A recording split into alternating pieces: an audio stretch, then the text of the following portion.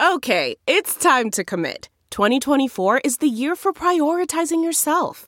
Begin your new smile journey with Byte, and you could start seeing results in just 2 to 3 weeks. Just order your at-home impression kit today for only $14.95 at Byte.com. Byte Clear aligners are doctor-directed and delivered to your door.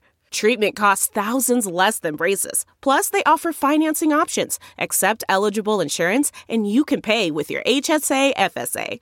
Get 80% off your impression kit when you use code WONDERY at Byte.com. That's BYTE.com. Start your confidence journey today with Byte.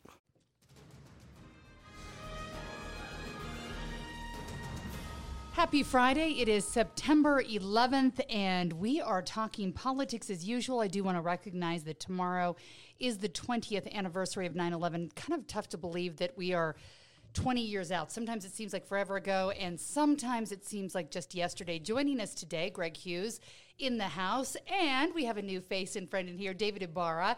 And David, before we get chatting about all of the issues of the day, tell us a little bit about who you are and what you do for people that don't know. Well, I'm a business owner in Salt Lake City. I have several businesses here in the United States and several abroad. I have lived downtown for 21 years. I love downtown, or I used to, and I walk at night. Well, I used to. Now I have to walk during the day because it's not safe.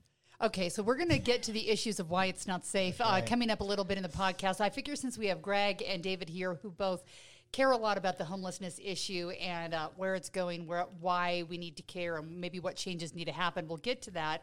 I want to get back, though, before we get to the issues of the day of September 11th.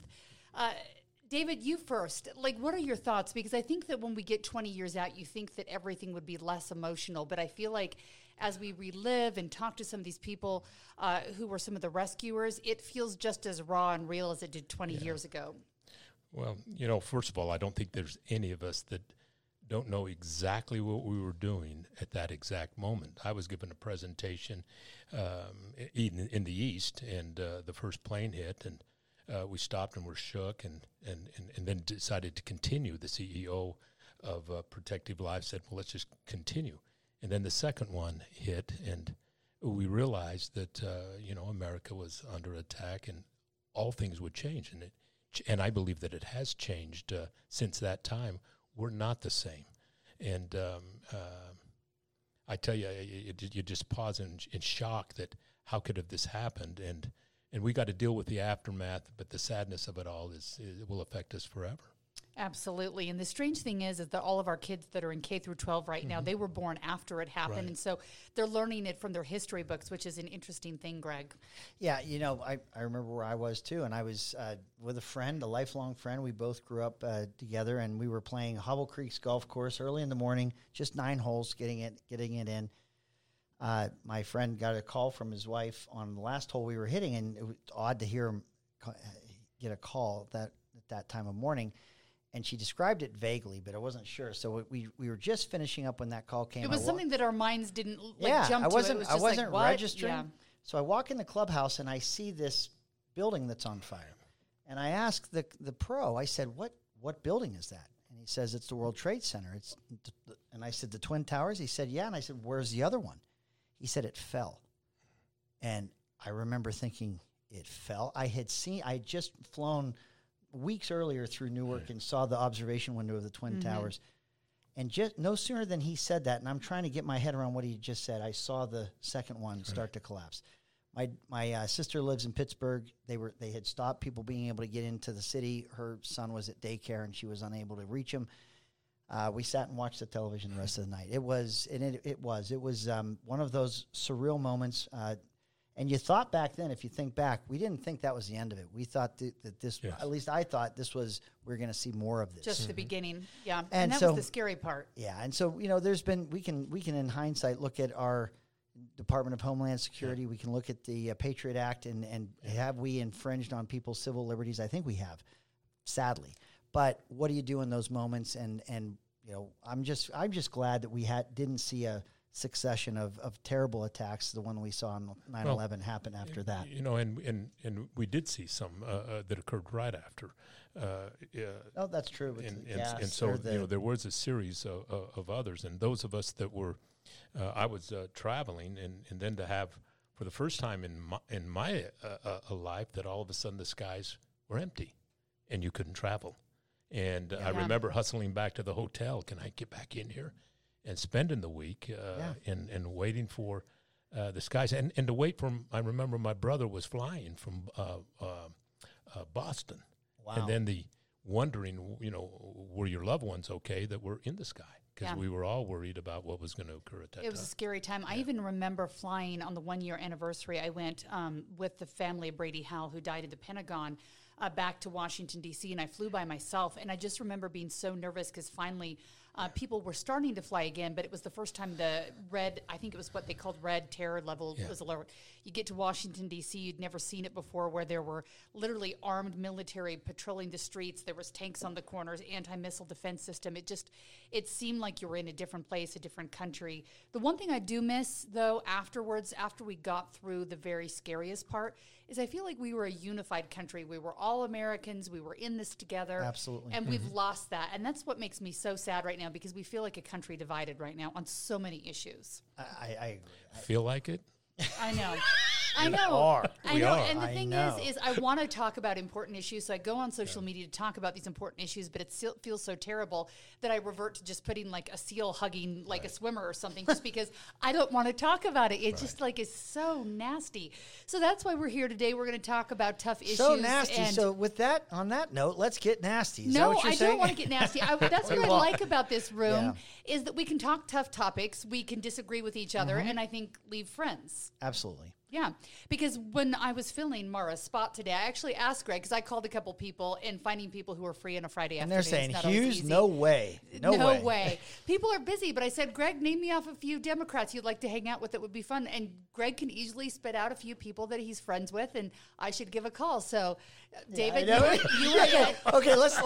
First, you're going to ruin my street cred. Second, there's just not that many. But I do have a few that we can agree to disagree, but there's a deep amount of respect for each other. See, I like that, and that's what we need more of in our country. So thank you, both of you, for being here to talk to today. I think the biggest issue right now, and it will be for days, weeks, and months to come, is President Biden's announcement yesterday that there would be a vaccine mandate. This comes 2 months after he declared the nation's independence from the virus. Let's burn our masks. You've had your vaccine. You're free. And I think there was this excitement. Everyone lets out a deep sigh and a breath, and we're like, okay, we're heading in the right direction.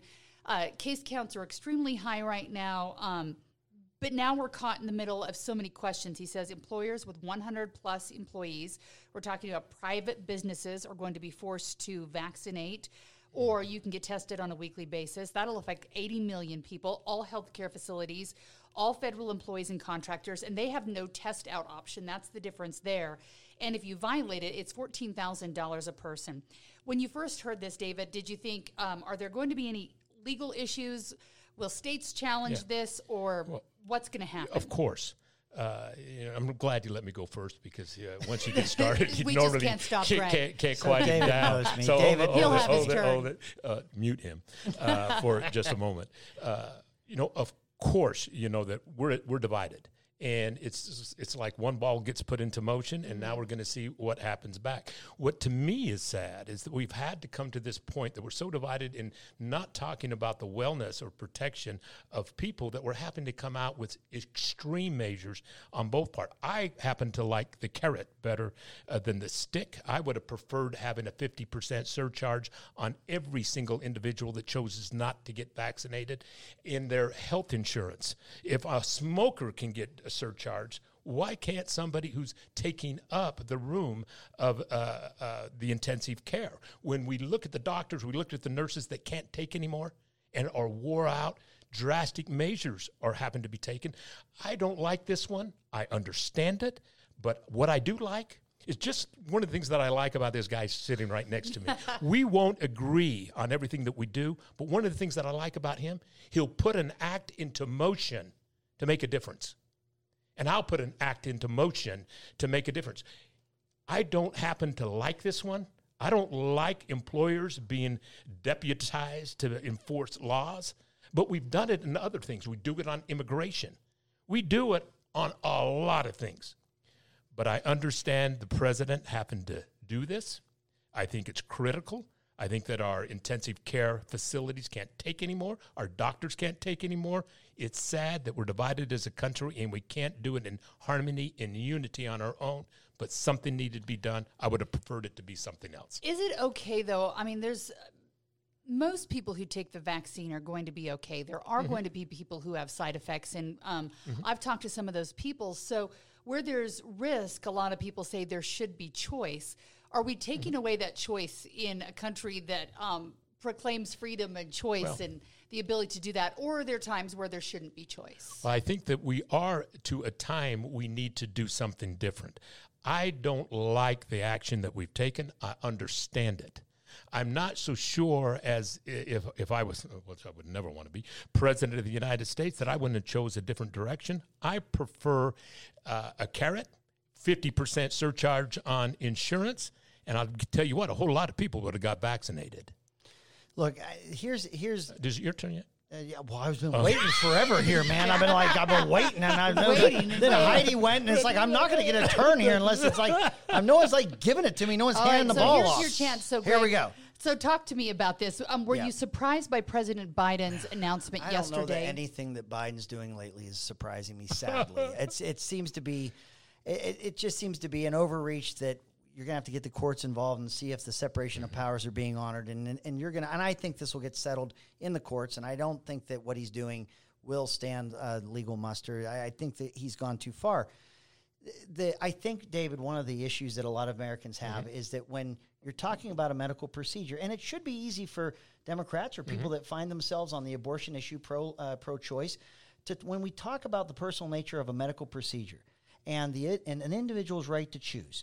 I think there is something that elevates beyond other restrictions or requirements that an employer may impose or like someone else, like mass deaths. Well, any of it. I'll just say this: when this thing started, one of the things that the Utah legislature did in a special session, given that we didn't have our arms around this pandemic and what it is and how it would impact people, is that we put broad immunity from liability for businesses and for institutions of higher learning, so that if you went somewhere and you got COVID and you had complications and you were to be permanently disabled, temporarily disabled, or killed, you couldn't litigate or sue the place that you had gone to if that's where you got it.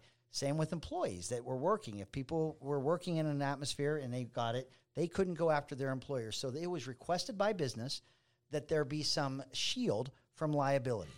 Now, I would argue that if we want now government or these businesses or institutions to now require medical procedures, then that shield of liability shouldn't be there as well. But I think if you want to get into this space of you're going to start deciding to protect them, you shouldn't enjoy the government's shield of all liability. You should get into that. And I think we're just still in this global clinical trial where I think people are making reasonable choices. But absolute is never absolute. When we talk about shielding employers, and I'm an employer, I have multiple companies. Right. But when we have employers that are requiring people to work shoulder to shoulder with no care at all, whether it's a Tyson's, well, I better not be saying names, whether it's a chicken factory or what have you, is that absolute's never good. You've got to have reasonable reaction for the protection of our talent, and that's a whole different subject. But to the point of reasonable, I will never understand. To the point of reasonable. I will never understand, and no one can explain to me why immunity versus those that are not immune versus vaccinated versus those that are not, because there is plenty of science out there now, and there's plenty of data now that shows if you get COVID and your body creates natural antibodies, you can test for those. I've been testing myself every single month since the CDC said this is only going to last you for 90 days, then you got to get vaccinated. Since that 90 days was over, every month I get tested to see if I have antibodies.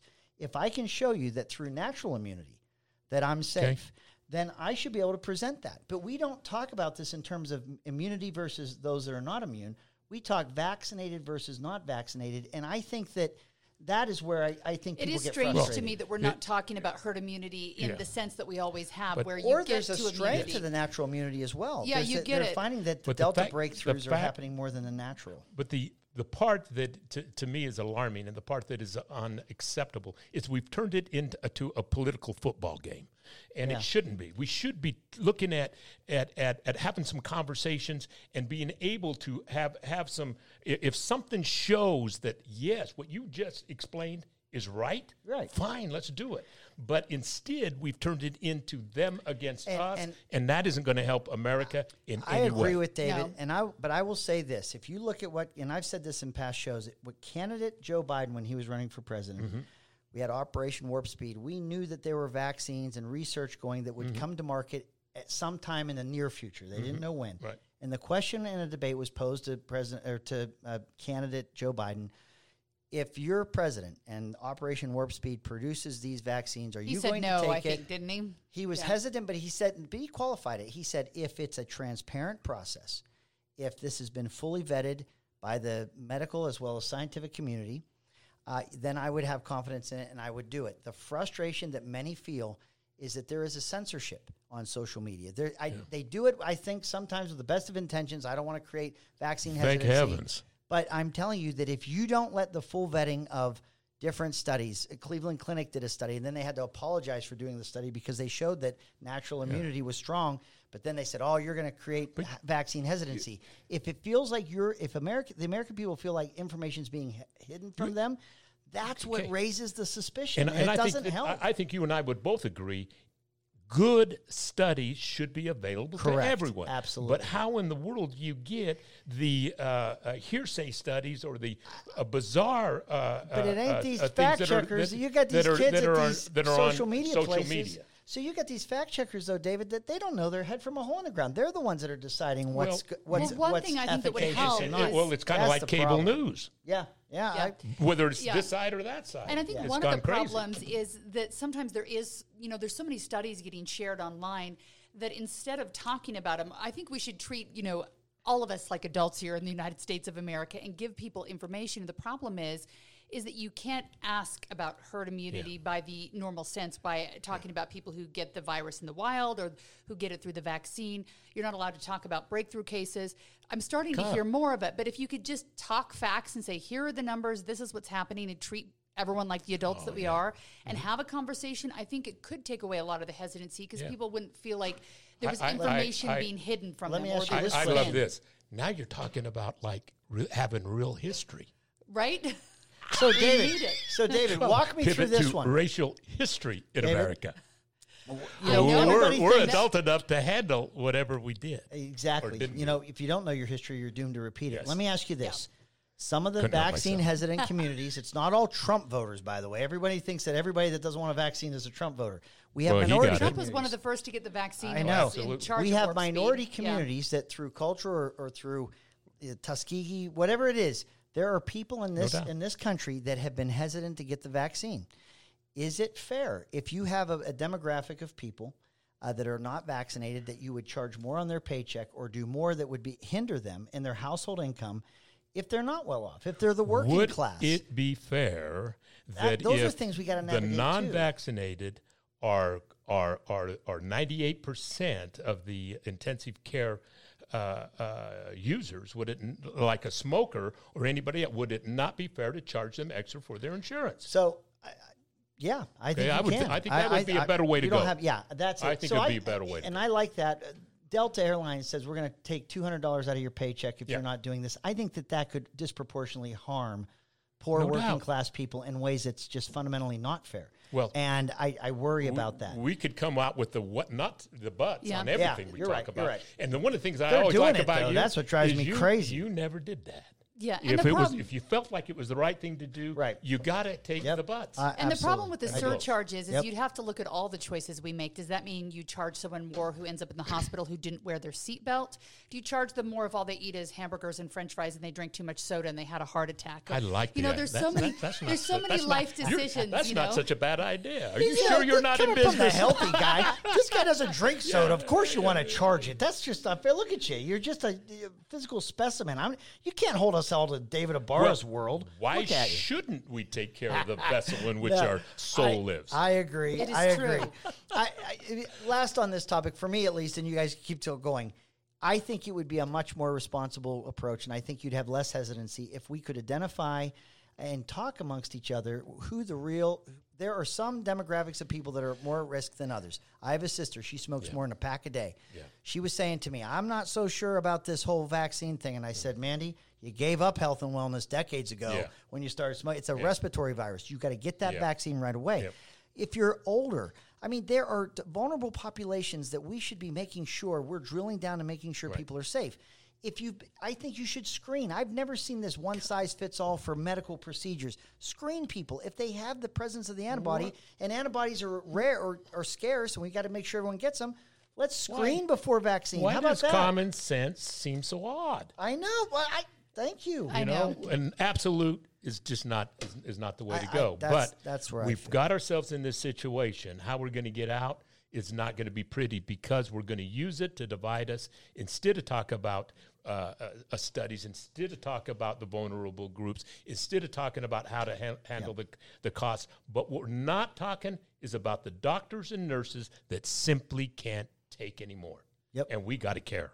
We do have to care. And I like to believe that, I want to say both sides, but all sides, because I think there's more than just two sides and everything. But I think people care. No, there's just mine and his. We just come from different Dave and I can work realities. this whole thing out. And you don't know the truth of it. We've all had different experiences that lead us to how we believe. So I think we right. really have to You're listen right. to people with respect. Right now, the death penalty is a big topic of conversation again. And that happened this week because Utah County Attorney David Levitt announced on Wednesday that he will no longer seek the death penalty. There's one family who has a case right now going through, a couple teenagers who were murdered, and now they don't have that. Greg, I'll let you start on this one. Does he have the right and ability? Is he starting an important conversation? What's your gut reaction when you hear this from the prosecutor in Utah County? So I don't think it's within. It's disappointing to hear that prejudged before any circumstances are brought to the table on capital punishment offenses that he has already taken that off the table. Law enforcement has described to me that just the prospect of the death penalty in certain cases will get a plea where the information and closure can happen because the death penalty isn't done, but because it's out there, they've been able to land on what happened to the victim or something like that. So it doesn't stop them from committing the crime, but they might say, "Here's where the body Correct. is," The or fact provide that it's closure. an arrow in the quiver, it can in cases, and this is what law enforcement tells me, it can motivate someone to really let someone know what really happened to avoid a penalty like that. If you are in Utah County and you know that there is no prospect of that at all, what's your motivation to maybe plea something like that down? Now, having said that, it may surprise some people, but I'm not the biggest fan of the death penalty. I'm not all that cool with government executing the citizenry. I think government makes mistakes on a lot of DNA levels. has showed us that. And yeah. so I'm not as, and I don't like sentencing hearings because once you've determined someone's guilty, then you have this bizarre, only in capital offense charges where death penalties, being decided upon, the jury has to decide whether they already decide they're guilty. Now, have they connected enough that they don't want them to see them executed, or do they have a parent, an ecclesiastical leader as a family member that's begging for their child's life, and it moves them enough that they're willing to not give the death penalty to one person, but another person they are willing to see put and to they death. have to live with those decisions too. Yeah. And honestly, that's not even based on the crime. That's based on who the jury's connecting with. I just think it's weird. I don't like the death penalty per it's hard se. to But sit I on will the tell you this: sidelines. a county attorney that just sits and says it doesn't exist in my world. Yeah. It's artificial, and it doesn't. And it's sad that he did that because I think it undermines a broader discussion we ought to be having about death penalty. So should the legislature take it up? I know they took it up in 2016 and 2018. It looks like they're going to tackle it in 2022. Is there the willpower to go after it right now? Is this my turn? Or is it I'm still going to on? let him answer. and then we'll I go was to just you. answer it technically because I know that I can feel your look. Okay, He's waiting. technically, Representative Lowry Snow from Washington County. He used to be the president of Utah State Bar, a thoughtful attorney. I used to call him one of the house's white hairs. He's a good man, a good leader. He's filed the bill to get rid of the death penalty, but put some other charges in there that hopefully would compel defendants, if they were to plea out, would be motivated to tell what really happened. So it had legs when I was in the legislature. When I served as speaker, it passed in the Senate. We didn't even have a vote on it on the floor. We didn't have the support for it. But that effort in the upcoming session is going to happen. We'll see whether it has legs or not. Yeah. Should this be a conversation that we're having here in the state of Utah? Well, let me just say this. I'm going to go in a little different direction, if I may. Yes. My niece, Kendra Isaacson, was killed in a drive-by shooting in Kearns some time ago, and her daughter, Angel, is 19, was just on one of the news programs and interviewed that the young man that killed Kendra, and she died in the arms of my other niece. Wow. How do you respond to vengeance? And is it a good emotion? It's an emotion I frankly don't want to be in charge of. I know how I feel about that young man who's up for parole. But then I heard her interviewed, and when they asked her what she thought should happen to the man who killed her mother, she says, "I'd want to know whether he's sorry. I'd want to know whether he has repented to himself." And it hurt his life and his family's life and mine forever. And I think if we lose that, and I don't want to be the one that's making the decision about a life or death. I think that's God's role. It's not mine. And so I'm conflicted. I know how I felt at the moment, and I know how I would have reacted in my neighborhood, but that's wrong too. And I just don't think we gain anything from as a society when we go after revenge in that kind of a fashion, for me. Yeah, and it cost, one of the things that Utah County Attorney David Levitt brought up is that it costs so much money. And I don't know if, money is a factor. I guess money's a factor in everything, but it costs a lot of money with all the appeals and going through the court process, and it's never ending. And there's definitely different attorneys you have to use when it's a death penalty case. There's just a lot more that goes into it. And he talks about the fact, that sometimes they do get it wrong. And so it's definitely something that I think we need to talk about. Whether he went about it in the right way is a question that I don't know. But sometimes to me, there's something worse than death. And that's to live a life that isn't a quality life. And that's the conversation that I'd rather have, is what do you do with somebody that's committed a heinous act? And it certainly shouldn't get the conversations of a quality of life. It's lockup to me, and probably by yourself. I've said put them in pink jumpsuits and make them break rocks till the end of the day, and then go meet your maker. Yeah. But maybe that's a little harsh. But the problem with the county attorney in Utah County, David Levitt, doing it unilaterally on his own, I don't believe that's his jurisdiction. I don't think it's his decision to make that way, and I think it undermines law enforcement and hurts the very issue that he's. We need to tackle this as a nation. Yeah. When we get in, where we always go wrong is when somebody interprets the law and takes it upon themselves to enact it in a different way, whether it be a county, a state, a city, and that's part of our problem in our own state, is our county and city and state aren't even in the same place. Yeah. And we got to be in the same place. And this thing called harmony, it's not sissy talk, it's big boy talk, big it's adult talk. Takes big people to come to the table on that. And I know that Utah, too, stands out like a little bit of a sore thumb on this because we still allow the firing squad. And anytime it comes up, it's only, every 10, 15, 20 years. But there's a lot of talk about whether that should be happening or not. So I think he's open to conversation. So 2022, January, February, when the legislature meets, it sounds like this is a conversation we will continue to be having. And it's not the only tough conversation.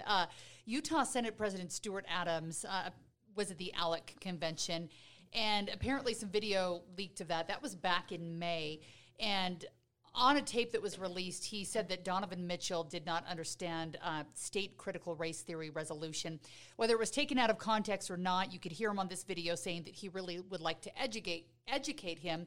That never plays well, David, to have a white man saying that he wants to educate a black man on critical race theory, even if his intentions were not what it sounded like. What do you think about the issue here, and how do we fix it? Well, as a brown man being raised in Utah and Utah County, it wasn't easy and it wasn't pleasant, and it was real. And being a kid who grew up in Utah foster care feeling like he didn't belong, I remind myself that there were some in Utah that are just plain racist. But there's more in Utah that are not. And everybody that helped me in my life, I've categorized them by race, and the far majority happen to be white. But it still hurts when somebody tries to tell me that they want to regulate the history that occurred. History is history. We've got a new book out called Latino Leaders Speak by the Latino Leaders Network, which is my brother's organization, and it's 31 chapters of contributions by top Latino leaders that we want to tell the real story. There's being a story that's being told. We're not included. And so we want that book in every single library. But you know what? And I almost dare not say this, but here I go because I have no filter. I love it. Church of Jesus Christ of Latter-day Saints can correct some of their history, and I applaud them. Because all of us are simply men and women. We're not perfect. And we are subject to the generational thoughts at the time. And when we can correct it and have a conversation about race in America, we're a better America. And when we try to have a filter of what's going to be in our history books, that divides us even further. And it certainly doesn't make us feel good, people of color. Yeah, I concur with everything David just said. Where I don't like the narrative from Gordon Monson, the sports writer for the Tribune, who had his own take on this issue, is that we got a culture where there's a power of celebrity. And I'm going to tell you that not a lot of people, rightly so, are not familiar with, and this isn't condescending, this is just reality. People are not familiar with the legislative process. It's why we have a democratically elected republic, because you elect someone to go up there, have the public hearings, do these things. And so our connection to how that process works might not be deep. Or perfect. What President Adams was trying to say in that statement was that there was a well-known, very, very popular NBA star who was unhappy with the bill or the resolution that they were passing.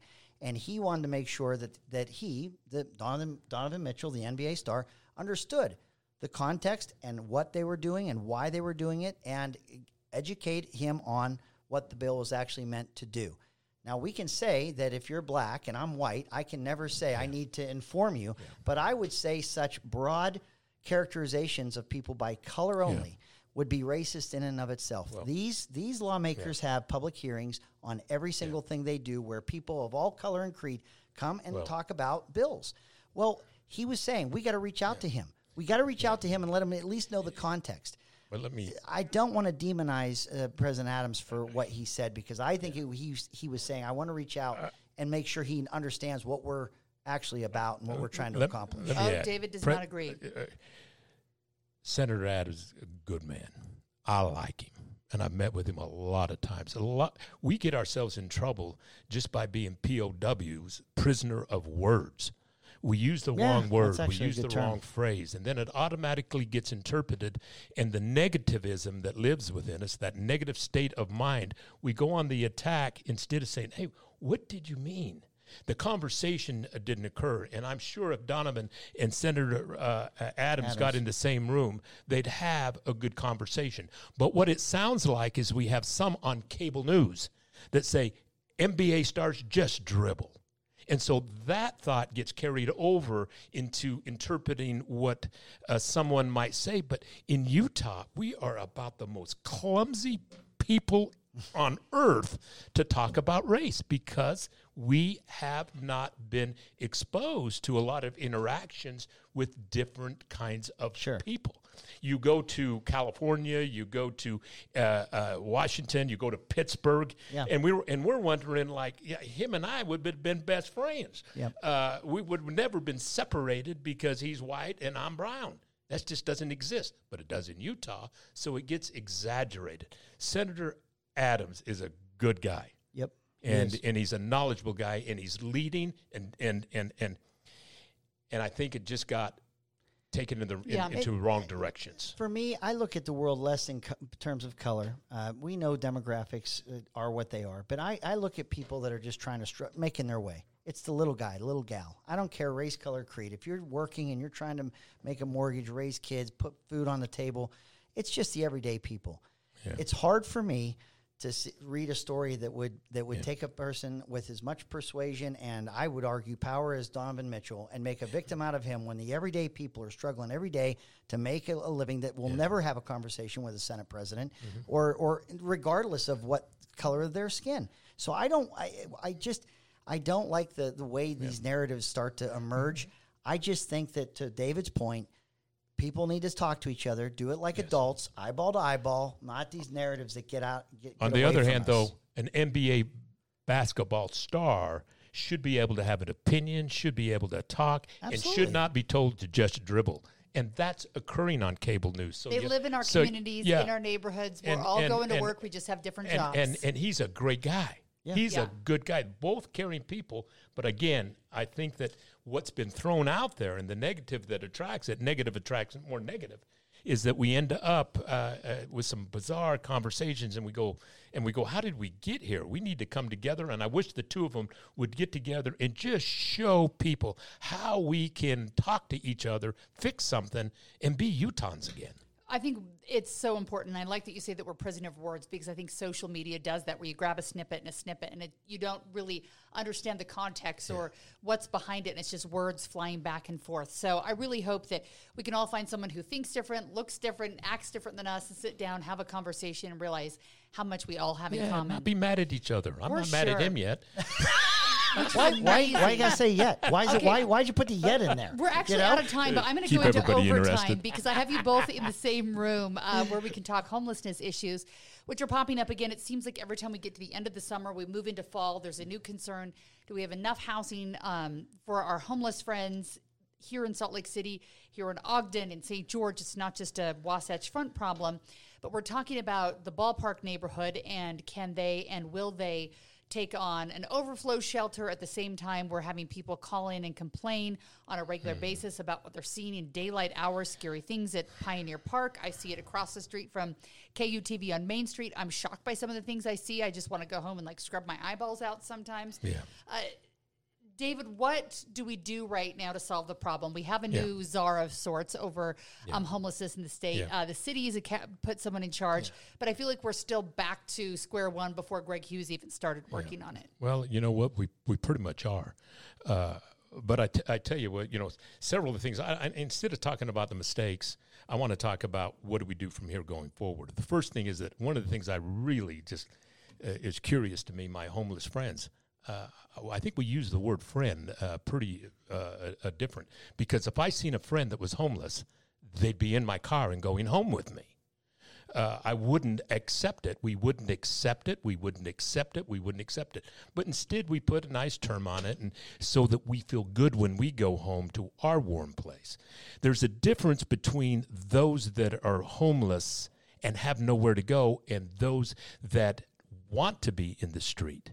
And when we have the folks that want to be in a tent city, and we got to attack that differently. When we have a place for somebody to go, that's an easy fix. Yeah.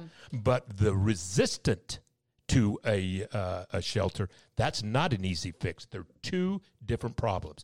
I believe that our mayor, who I like as a person, I think she's absolutely not equipped to handle this job. Meaning homelessness. And to be ignorant to a subject, what does ignorant mean? Lack of knowledge for a subject. I'm ignorant in a lot of things, but I have a lot of good vice presidents that are not ignorant in the same subject. It's about the ability of a leader to get a specialized talent team around them, that folks that have addressed it and have a formula for it, and to put it into motion. Instead, we've got a city council who tell you, well, my job's just about the budget. Don't call me on lawlessness. Don't call me on homelessness, and it grows and grows. We've got a mayor who will talk about, we're trending in the right direction. Are you kidding me? We got a police chief who's going to tell us, well, perception is a reality. Hey, chief, get in the street, because it's not perception. We got real problems. And the moment that we recognize them, and I hope this mayor will, because I like her, and I want her to succeed. We cannot hope she doesn't. There'll be 2 more years. We have to succeed. But we succeed when we say we have a problem, and we look for the solution and put it into motion and get rid of the but brothers and sisters that are going to point out every reason that homelessness is not unique to a metro. It doesn't have to be unique David, to this step metro. one, what would you do if you were in charge and you were in the mayor's office right now? Well, What the would first you thing that change? I'm going to do is change the dialogue between state and county, and mostly state. I think that they could depend on they have to depend. I accidentally cut us off mid-thought here with David Ibarra. You said that we really have to join together. You said with the county and the state. Why is there a divide there? Well, the city is like it's not part of the state. And when it comes, and it's because of the political divide, a Republican and a Democrat, I look at it as a business person, it's a problem. And when you can come together around a table and not just to have dialogue, because if I hear one more, we're going to have another a dialogue, I'm going to throw up. We have to have an action plan, and we've got to get together who's going to do what, how we're going to participate. But first, we got to divide the problem into 2 parts. One of it is homelessness, and that is about moving people off the street who want to be off the street into a resource center that's real, 9 points of entry, that we have a program to put together so that they can come out in 30, 60, 90 days and go in to affordable housing or housing like the other side village. The other one is more problematic. It's shelter resistant. On that one, there can be no is right to sleep on public space. And at night, we should be able to move folks to a safe place, field house, where they can stay, low entry, you stay there. And if you resist, then you should go to 72-hour lockup, and we have a jail available to us, Oxbow, that has 300 and something beds, but it's just not manned with personnel. So we already got that facility built. We need to build the overnight stay facilities, and they ought to be next to a resource center, and it shouldn't give you a lot. A peanut butter sandwich, a bologna sandwich. Why do I only get that? Because you're only staying here overnight. And the heck with you, David. Well, I love you. The heck with you. I love you every day until somebody gains the desire to say, hey, Greg, I kind of like to talk about maybe going into there. Maybe I need change. Because you can't help someone until they're ready. Until they have desire, you can't help them. But what we can do is end the lawlessness and the criminal element that has embedded itself in this community and are thriving. We aren't losing our city. We aren't on the way to become Seattle, Portland, and San Francisco. We have joined them, and we've got to recognize it. And I'm sure the rebuttal to me will be, oh, David doesn't get it. You go back to your Excel spreadsheet, and I'll walk the street at night with anybody who wants to walk with me. And I think they'll recognize this is not the Salt Lake City that we grew up in, and we need to get it back. Yep. Same plan, or do you have a different plan? No, it's hard for me to re-engage in this issue because we had worked so hard as a state to work with partners in the city and the county, and it wasn't easy. There were some even public fights as we tried to get this going. What has happened, what was happening before we tried to take it on in the summer of 2017, and what is again happening in our state but happens around the country is for some reason we have, as a population and a people, we are satisfied with warehousing human beings. Mm-hmm. It is the most cruel, it is the most inhumane thing you can do to just warehouse people without regard to their welfare. And that's what we do. Mm-hmm. The moment we decide, and that we do, and this isn't a theory, we did this for some time before it all went away. If you can understand the individual story of every single person, if I know they're a veteran and there's veteran resources, we don't have to reinvent it. We have resources. If we know people's stories, if you have AIDS, there's resources for people suffering with AIDS. Everybody has a story, and it's not overwhelming. We had 6,000 to 7,000 people camping out in the summer of 2017 in the Rio Grande area. If Google Maps could give you a satellite view of every single street in this country, maybe world, we could drill down and know the personal story of every person. You know who doesn't want you to know their story? Criminals. People that are slinging drugs. Those that want to be out there, those that have profited mightily off the suffering of others. We have wolves among the vulnerable population who profit on this every second of every day. Right. And when we created a safe space and we said we have laundry facilities and you can get your hair cut and we're going to help you get a state ID, but you just, give us something that with a barcode, you don't even have to tell us your real name, but if you tell us something that helps us know and keep track of who you are and how we're going to help you, we can be better at what we do. People, it was amazing how many people were willing to do that, to have that card. You know who didn't? The criminals. Yeah. The people, that was like kryptonite to those that wanted to prey upon them. So we had all these people that were camping along the Jordan River. They were there because bottom line, what we found out is they couldn't go through the gauntlet of drug dealers and people offering them balloons of heroin because they were miserable. That self-medicating wasn't out of the realm because their lives were in turmoil. But they didn't want to be tempted, so they stayed away and they camped out in other places. If we don't protect people and we don't create resource centers where this isn't your new home, we're not warehousing you here.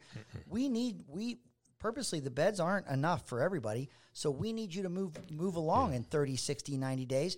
But there's an urgency to it that requires more resources and more money for those resource centers, which they don't have right now. Do we have enough beds, though? Because we spent millions of dollars on different resource centers. Yeah, Is that not enough now? No, well, let me tell you, we never carried the plan through. Yeah. The problem is we knew that we had less beds than we had people, but we weren't trying to build permanent residences. We wanted there to be an urgency that people had to get on their feet and get to We were going to housing. shrink it. That And wasn't we had the end to game, move yeah. it. Yeah, so we had to move people along. But you know what? That's going to cost more than just warehousing people. And we didn't fund it appropriately to see that resource center model be successful. Let me ask you I had something. to watch that from the outside. May I ask which him? was difficult. Let me ask you, as a business person, and I am, if you had an entity that was fighting against the opening of a resource center because it would ruin their shelter, would you put them in charge of the resource center? Not at all. Not at all. For 1 second. And we've done it. And we wonder why we lost the resource center. Yeah. We've had a lot of there's a lot of adults fighting over adult systems. Sadly, is what a lot of politics is. And the homeless situation is the same. Do we should need be that overflow incenting- shelter on 13th or in the ballpark neighborhood? Well, not in the ballpark neighborhood for sure, but now because we're not addressing it, we're not shrinking it, we're not addressing the issues, the 9 reasons. I mean, when you look at Gail Miller and Palmer DePaulis, Mayor Palmer DePaulis, and the research they did, I happen to have read it. It was good, but we didn't do anything with it. We started it and didn't finish it, and until we're going to address the cause, the population's going to grow. We ought to have the talent manning these facilities that get incentivize them for shrinking the population. So you need to get a bonus for empty beds. Empty beds. Right. You get a bonus. You get a bonus if one has to be closed. You get 3 years worth of pay maybe. What would be wrong with that? We had a legislative audit that showed that when you put somebody into housing, you give them a voucher for 3 months, and then they didn't get on their feet and they were evicted. When they came back through, they got a new number. And so the homeless in the database, they were brand new. Track them. So yeah. now it looked like you successfully placed someone in housing, but that same person's coming through now. They're getting a different a number, identification number, which again is problematic. I will tell you that until we decide that we want to help people and that we are going to move them through and help them be sustainable, and also at the same time understand that there are just wolves out there that want to prey upon them. The saddest thing I ever saw, and the happiest thing I ever saw, was when I was volunteering and providing meals at lunchtime at St. Vincent's. When I started doing that, when the wolves were still out there and the drug dealers and cartels were running those streets, people would never raise their eyes to look at you to thank you when you took their ticket, when you handed them a tray. You'd ask people to return their trays after they were done. Trays were strewn on the tables. People barely ever would make eye contact. When we created safe spaces and we did not tolerate the lawlessness, people's eyes lifted. They spoke with you. You got to know their names. People were returning the trays to the area they were asked to. Everything, the atmosphere changed. It became brighter. It's hard to have seen that and to see that progress made, to see it crumble before your eyes, and that's what you have right now. When we look at our leaders, and that news conference was so incredibly pathetic to see 2 of our leaders, our mayor and the chief, talking like that and reading something they couldn't even read well. Heck, I couldn't read it well. I could never, ever let it part my lips. Because that wasn't true. And the other fact is that was a can't comment. You know, I live by this phrase, and I say it every morning. Some see things as they are and say, why? Woe is me. Others dream dreams that never were and say, why not? Why not me? If I'm going to have somebody then in my team and we've got a big project and they proceed to tell me all the reasons that they can't, they're not going to be on my team. It's the wrong guy for the job. Yeah, I'm a Mexican, not a Mexicant. This man means business. He doesn't mess around. That's why I got such high respect for him. But look, you can tell there's a lot of emotion in this issue. It's a tough issue. It is. We both cut our teeth to some extent in this issue, and it's hard to watch it and see that you're not seeing the potential that is there. You're not seeing it realized. We need our mayor to succeed. We need our chief to get back to doing his job. We need this. We all lose if she doesn't raise up and take this problem and handle it like any other business individual with experience would. She can, she must. I pray she will. All right. Hopefully this will be heading in the right direction. Tell your friends to listen. Maybe they can solve some problems by listening to the Take Two podcast. Thank you, both of you, for being here. Thanks for listening. Tell your friends about us and give us a rating. Thank you. Hey, that was fun. Good stuff. I get